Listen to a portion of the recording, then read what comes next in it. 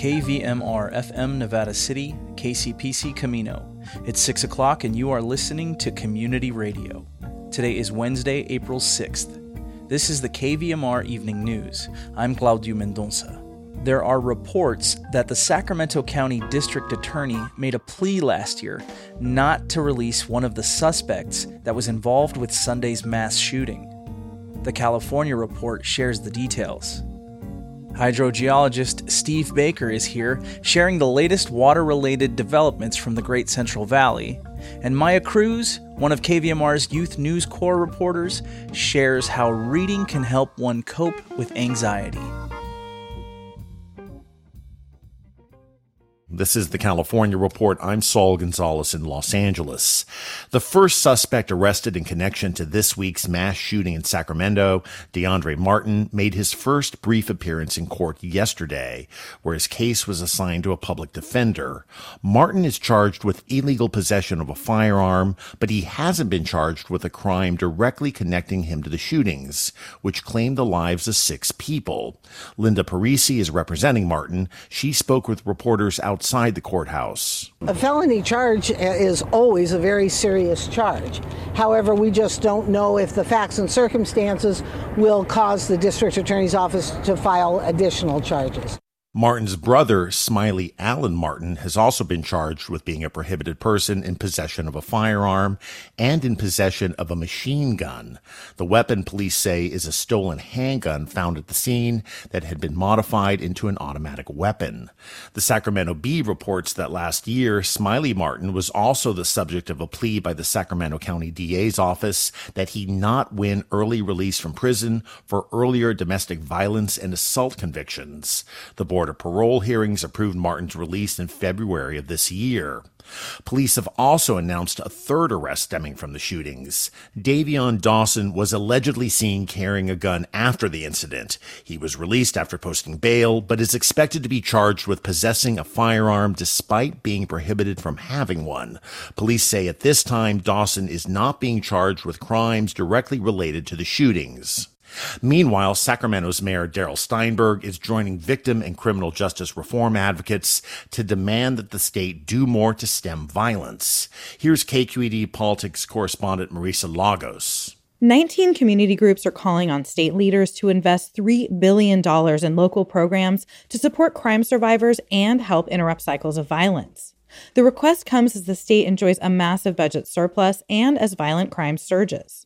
Denise Hollins is executive director of Californians for Safety and Justice, which supports survivors of crime and pushes for criminal justice reform. What we are hoping to do is make public safety more comprehensive and get the state off of the defense. Among their specific requests, $100 million for counties and cities to partner with community-based organizations to stop people from cycling through hospitals and jails, and more than $300 million to directly help victims. For the California Report, I'm Marisa Lagos. 1 month ago, Governor Gavin Newsom unveiled an ambitious proposal to create mental health courts in California. These so-called care courts would be places where homeless people with severe mental health disorders could get connected to the treatment they need. But more controversially, the courts would also have the authority to force some people into care if they didn't want to go, raising concerns about abuse and civil liberties. In the weeks since the care courts proposal was announced, lots of people have weighed in with opinions: elected officials, mental health professionals, and civil rights advocates. But we wanted to talk about the idea with unhoused Californians who have grappled with mental illness. So, in LA's Skid Row neighborhood, I met Elisha, Tisha, and LL. They agreed to talk about their own struggles with mental health while living on the streets if we didn't use their full names. They had a lot to say, starting with the mental health crisis on Skid Row. How big are the mental health problems for people here? Extreme, catastrophic. It is the main issue out here. It is the main issue. 85% of the people out here has a mental problem. Yeah. And how many percent? 85%. 85%. I can use myself as an example. One of the reasons why I'm in the situation that I'm in, I was established and I was struggling with mental health. Went off my medicine, things got backed up with Medi-Cal, and I wasn't able to be stable. So, there's this idea to start these courts and in essence, make it easier to take people off the streets if they're having mental health episodes, even if they don't want to go initially. Mm-hmm. Is that to you, as somebody who's had mental health issues, does that sound like a good idea or too extreme? For me personally, I can't speak for anyone else. Of course. But for me, while I was going through what I was going through at the time, I would have loved for somebody to come and pull me up off the street. Yeah. You know what I mean? Because because when you're in that state and you're having a mental breakdown, you need someone else to do for you what you can't do for yourself. Absolutely. And for people who would say, well, that could threaten people's personal freedoms or civil liberties. Any thoughts there? My personal belief, when you're in that state and you having a mental breakdown, you lose all your freedom and your civil liberties anyway. Because you're on the streets living like a dog, like an animal, and so you don't have any rights at that point. Yeah, please, absolutely. I'm really wary of that kind of thing, though, because you don't want people coming through and just, gathering everybody up in some sort of cattle call. People have a right to their own self-determination, and I'm sorry if people are in bad positions with drugs and mental health. If you want to help people, if you want to offer them the help and really offer them good services, you'd be surprised how many people will be more than happy to jump on. It isn't that people... You have to do it with kind of a light touch. You have to do it with a touch where you never forget that you're dealing with a human being just like yourself. What I want to see is real programs that are effective and that, are actually available. Half the times the programs open up, but they're all booked up and there's no way to get in. Again, that was LL, Tisha, and Alicia in LA's Skid Row neighborhood. Governor Newsom's plan to create mental health courts must be approved by the state legislature if it's going to become a reality. No word yet on that timeline.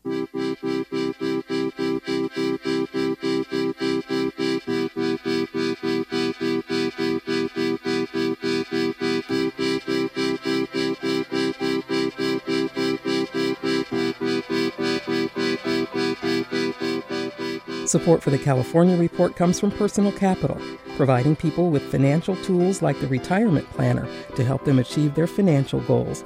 PersonalCapital.com. Paint Care, now with 834 drop-off sites in California where households and businesses can recycle their leftover paint. More at paintcare.org. And Eric and Wendy Schmidt, whose philanthropy harnesses the power of people and science to create innovative solutions for a healthy environment, just societies, and opportunities for human achievement.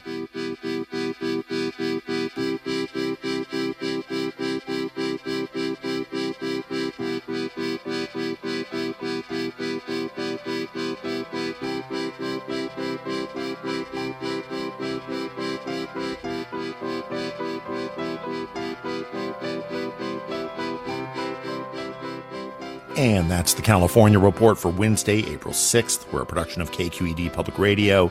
I'm Saul Gonzalez. Thanks so much for listening, and have a good day. In regional weather, sunny and clear days abound for our entire listening area. Tonight in Nevada City and Grass Valley, clear with a low around 54. Thursday, sunny and warm with a high near 86. Thursday night, mostly clear with a low around 56. In Truckee and the Lake Tahoe area, this evening mostly clear with a low around 34. Thursday is expected to be sunny with a high near 71. Thursday night, Truckee and Lake Tahoe will be partly cloudy with a low around 39. Tonight, Sacramento and Woodland will be clear with a low around 52. On Thursday, the heat is on.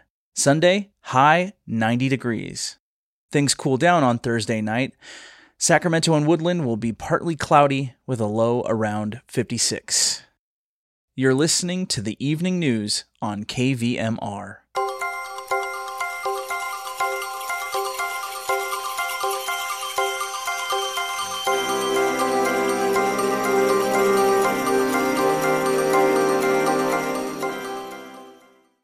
Dry rice paddies and wet water solar panels. On tonight's water news, hydrologist Steve Baker shares news from the Great Valley of California with KVMR's Paul Emery. This water news with Steve Baker is supported by Clearwater and Filtration on Rough and Ready Highway, Grass Valley. Well, Steve, welcome back to KVMR, and it's time for water news. Steve, I understand there are some important reports that are supposed to be announced in April. Can you tell us about this? Well, in April, we have another snowpack measurement. So cross our fingers, but I'm imagining that it won't be all that great. The Department of Water Resources, they finished on March 28th their bulletin forecast update, and this will give us an idea as to what the conditions are. We've been in an extreme dry condition since January 1st. No surprises there, right? Statewide snowpack, last time things were measured, was at 39% of the average. So snowpack, on January 1st was way above average. And now we are actually a little below what it was last year at this time. So things have changed quite a bit. The National Weather Service Climate Prediction Center has given a 1-month outlook, and basically chances are above or below normal temperatures and precipitation. In other words, we have no idea what's going to happen. Nothing very dramatic will be changing from what we've experienced already. So how is California going to respond to this? Well, we're going to throw $2.9 billion. It's been proposed to pay farmers to reduce their planting. And that, which is a very difficult thing to actually do, is a part of a voluntary agreement that was negotiated between the government and also some major water agencies. So it's a big, big deal. California plans to take probably 35,000 acres of rice out of production, just trying to reduce that footprint. So what do you think the greatest opportunity is to reduce our water use? Well, Paul, I always thought that it was outdoor water, for our rural suburbia type environments. And of course, that's true. But if you look at the same question about reducing water from a California-wide perspective, that represents only 4% of the water that we use in California. So guess what? The issue is meat and dairy production industries. 47% of California's water goes towards those products. And if you think about it, each animal needs a significant amount of water every single day. And then on top of that, you have the food that requires water also to grow. And the largest feed crop for the industries of, the animal industries is alfalfa. And then the third largest would be pasture, for these animals. So putting it into perspective, and this is a gentleman named Mohan Gurunathan. He's a local environmental activist. He stated that just the water to feed the animals, okay, not the plants that they eat, just the water that feeds the animals uses more than twice the amount of water that we need when we grow almonds and pistachios. Because everyone's been against the pistachio and almond industry, right? Well, let's go vegetarian is what this tells me. We need to be careful. Now, there's a new bill, AB 2764, that would halt the construction and expansion of factory farms and slaughterhouses in California. So we'll see where this takes us. But we do have to lessen our footprint. That's an astounding amount of water, Steve. I've never heard a description of that before. I hadn't either until, I ran across this. So, it adds a different perspective. All these things are important in our lives. However, we need to take them on in different proportions, I think, to make things work in the big picture. Steve, you also mentioned to me that there was some really great news regarding helping Central Valley residents that have drinking water tainted with nitrates and arsenic. Tell us about this. It's really good news, Paul, because that's been a real stickler. How do you help these people? Financially, it's not happening. Every day, there's a lot of people, farm workers and others, who are drinking from wells that have nitrates, arsenic, and other metals in them. Well, there's a nonprofit, and it's called Source, and they have a program that is donating solar water panels to create clean, safe, high-quality drinking water without wells, without a city water service, and also no electrical hookups. How do you do that? Yes, how do you do that, Steve? Well, they're getting the water out of the air. That's how they're doing it. And they can get enough water to handle a family of 4, something like that, with one of these things that they put in.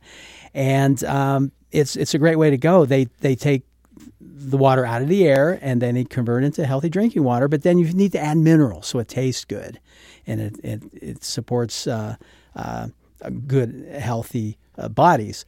And so they add minerals.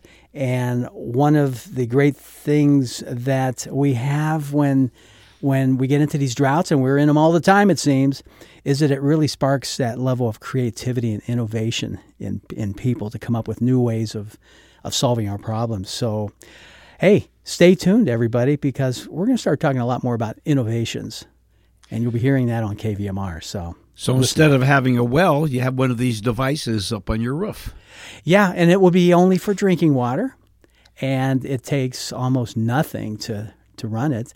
These people that will be using it will be saving, on top of getting their water, they'll be saving probably $840 a year is what's been stated. So it's a win-win. It's great. I can see even us here having something like this up in the foothills. Fascinating, Steve. Yeah. Hey, thanks a lot. I love it when you bring us new information. You betcha. Managing groundwater is Steve Baker's career and passion, and that has led him into working on all water sources and supplies. This has been another conversation with KVMR's water guy, Steve Baker. You can email him with your questions at water@operationunite.co. We continue our celebration of National Library Week by bringing you the second story from KVMR's Youth News Corps. Tonight, Maya Cruz talks to library assistant Jessica Dax from Bear River High School about how reading can help one cope with anxiety and how the library is a safe and welcoming space for all. People are constantly struggling, and our emotional health significantly impacts our daily lives. But how do we cope? How do we make ourselves feel better in times of struggle? Here at Bear River High School Library, we explore how reading can be an excellent coping skill and a great way to self-educate and self-help. Jessica Dax tells us about her experience with students every day at the library and how reading can help us through times of struggle. Hello, this is Maya Cruz reporting for KVMR Youth News Corps, and here today I am joined by Jessica Dax, the infamous library assistant at Bear River High School. I've been looking forward to this interview, and I'm so excited to finally have the opportunity to get together with you. Thank you for joining me. So first things first, tell us about yourself, what's your perspective as a library assistant, and what do you do here at the school? Our most important job, both me and the librarian, is making sure that this is a safe place for all students, and that we're here to help them just make it through the day, or help them find a book for them to read, help them find the genre that they love, give them somewhere, a safe place to be. How long have you been working here at the library, and what made you decide to take the job, and do you like what the job entails, and if so, why? This is my 8th year here at Bear River. Before that, I was at NU in the student store. That job got eliminated, so this is the job that I was accepted at, and I absolutely love my job. It was definitely meant to be. I love working with students, and I hope to be here for a long time. So why did you decide to take the job? Well, honestly, I needed a job, and I wanted to be in the school district because I love working with kids. It's the greatest. And it was offered to me, and it was a great opportunity to be here at Bear River. Do you like what the job entails? Yeah, it's great. There's lots of different things to keep me busy, from textbooks and Chromebooks, finding new books and covering them and getting them ready for kids to check out, and a lot of interaction with people, students, parents, teachers. So yeah, it's a great job. I love it. Speaking of students are always struggling in different aspects of their daily lives, and I think this is especially true when we get older. And, every person has various ways of dealing with their struggles, and accordingly, I think we must consider the broad spectrum of diverse ways of dealing with our problems. What's your take on importance of coping skills? Yeah, I think our mental health as humans, and especially as teens, is super important, and luckily is being talked about more, and there's more help available than there used to be. I have 2 teenagers at home. All 3 of us, need help from time to time, coping with different stresses in life, especially right now, just with everything going on in the world, and learning coping mechanisms, using them, whether it's seeing a therapist, or, if your doctor decides with you that you need medication, or journaling, or just finding something that you love to do. It's so important to take care of yourself and make sure that you're okay. In terms of coping, what coping strategies did you use as a teenager or use now, and how did they help you? For me personally, it's really helpful when I talk about what I'm stressing about. I've seen therapists in the past. You have to find what really works for you, but there's so many options out there now. It's wonderful that we're not just hiding issues, we're getting help for them. Do you think reading is a good coping strategy? Yeah, reading definitely can be. If it's, a self-help book that helps you figure out a coping mechanism, or if it's just a fiction book in a genre that you like to read that takes you out of the here and now, that takes you to somewhere that's more comfortable for a minute, it can definitely help. Have students ever come to you for support or opened up to you about their issues? Sometimes. Usually it's just, little things, needing someone to talk to, maybe need a hug or, just a safe place to be. If it's something more serious, we have, I tell them about our therapists on campus. We have a psychologist and we have our school counselors. Have students ever come to you about like mental health or mental illness books? Or like, do they frequently check them out? We've had a few requests for certain books, even if it's just poetry a student wanted to read, that would help. We do have some like workbooks for anxiety for teens. A student will just come in and find it. We are more than happy to help them locate where that section is. What do you think about mental health or like self-help books? Do you find them helpful? Some people like to journal. Some people like to read. Definitely not for everyone. Some people just really don't like reading. And if you find the right one, just like if you find the right therapist, if you find the right book, it can be life-changing. Do you have a favorite book? I like historical fiction and nonfiction. I like learning about our past. I don't really have a favorite book. Are there any books that have helped you during times of struggle or with your mental health? I read one that it was called How to Deal with the Loss of a Love. And it's little poems, it's little one-pagers that you can just read one at a time. And it helps you refocus or maybe see a different perspective of the pain that you're going through at the time. The short little quick things that you can just like, if you're feeling anxious, you can pull it out and read one page and it makes you feel better for a moment. Why did you think that helped you? It made me feel not alone, like I wasn't the only person in that situation that had to figure out how to, have a new reality. Life changes. It can be hard, but if you know that you're not the first, you won't be the last to go through that same situation. It just helps to know that you're not alone in that way. Are there any books like that you recommend to anybody who's struggling? There's such a huge selection. We do have a few psychology, workbooks here for anxiety. We have some on grieving. It depends on how you intake the different ways of learning coping mechanisms or finding what helps you. There's so many options. It's hard to have one that is just all-encompassing. Do you think there's any books to avoid due to like specific triggers? There's definitely a lot of books, fiction and nonfiction, about whether it's abuse or drug use or difficult childhoods. So if those are triggers for you and you're not ready, you're not healed enough to read those, to possibly re-experience it through someone else's eyes, I would ask, hey, can you recommend books that are happy, or maybe romance books or comedy books? And definitely ask your librarian to help you avoid any subjects that might trigger you. Do students often come to the library as like a sanctuary or a safe space? Throughout the years, we've had different students come in for different reasons, needing a quiet place to settle down, to ground themselves back from being upset. And we've had students come in crying and needing just a little privacy so they can go in our office if need be. And if they need to talk, we're here. But yeah, we're definitely a safe place. We're accepting of all people and all races, all shape sizes. We love having a diverse audience here. Your favorite book that you were talking about, has that helped you when you were struggling? Yeah, when I was in a little darkness during a life change, it definitely helped me. And I actually gifted it when I was finished, when I had healed and felt I could pass it on. I gave it to my aunt whose husband passed away suddenly because I thought it could help her. And it did. It's just a little way of having a little light brought back into your life when you feel like you're in the dark.